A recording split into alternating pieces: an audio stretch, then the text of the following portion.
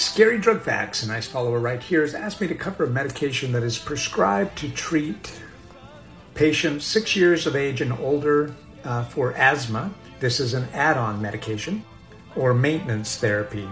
There are some common side effects to be aware of. I'm going to cover the top 6 here. I do apologize in advance. I don't have time to put up all of the graphics. I have a meeting starting here in about 3 minutes.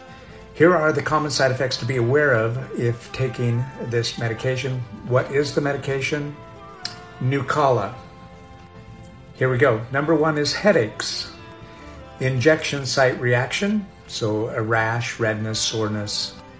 Back pain, weakness or fatigue.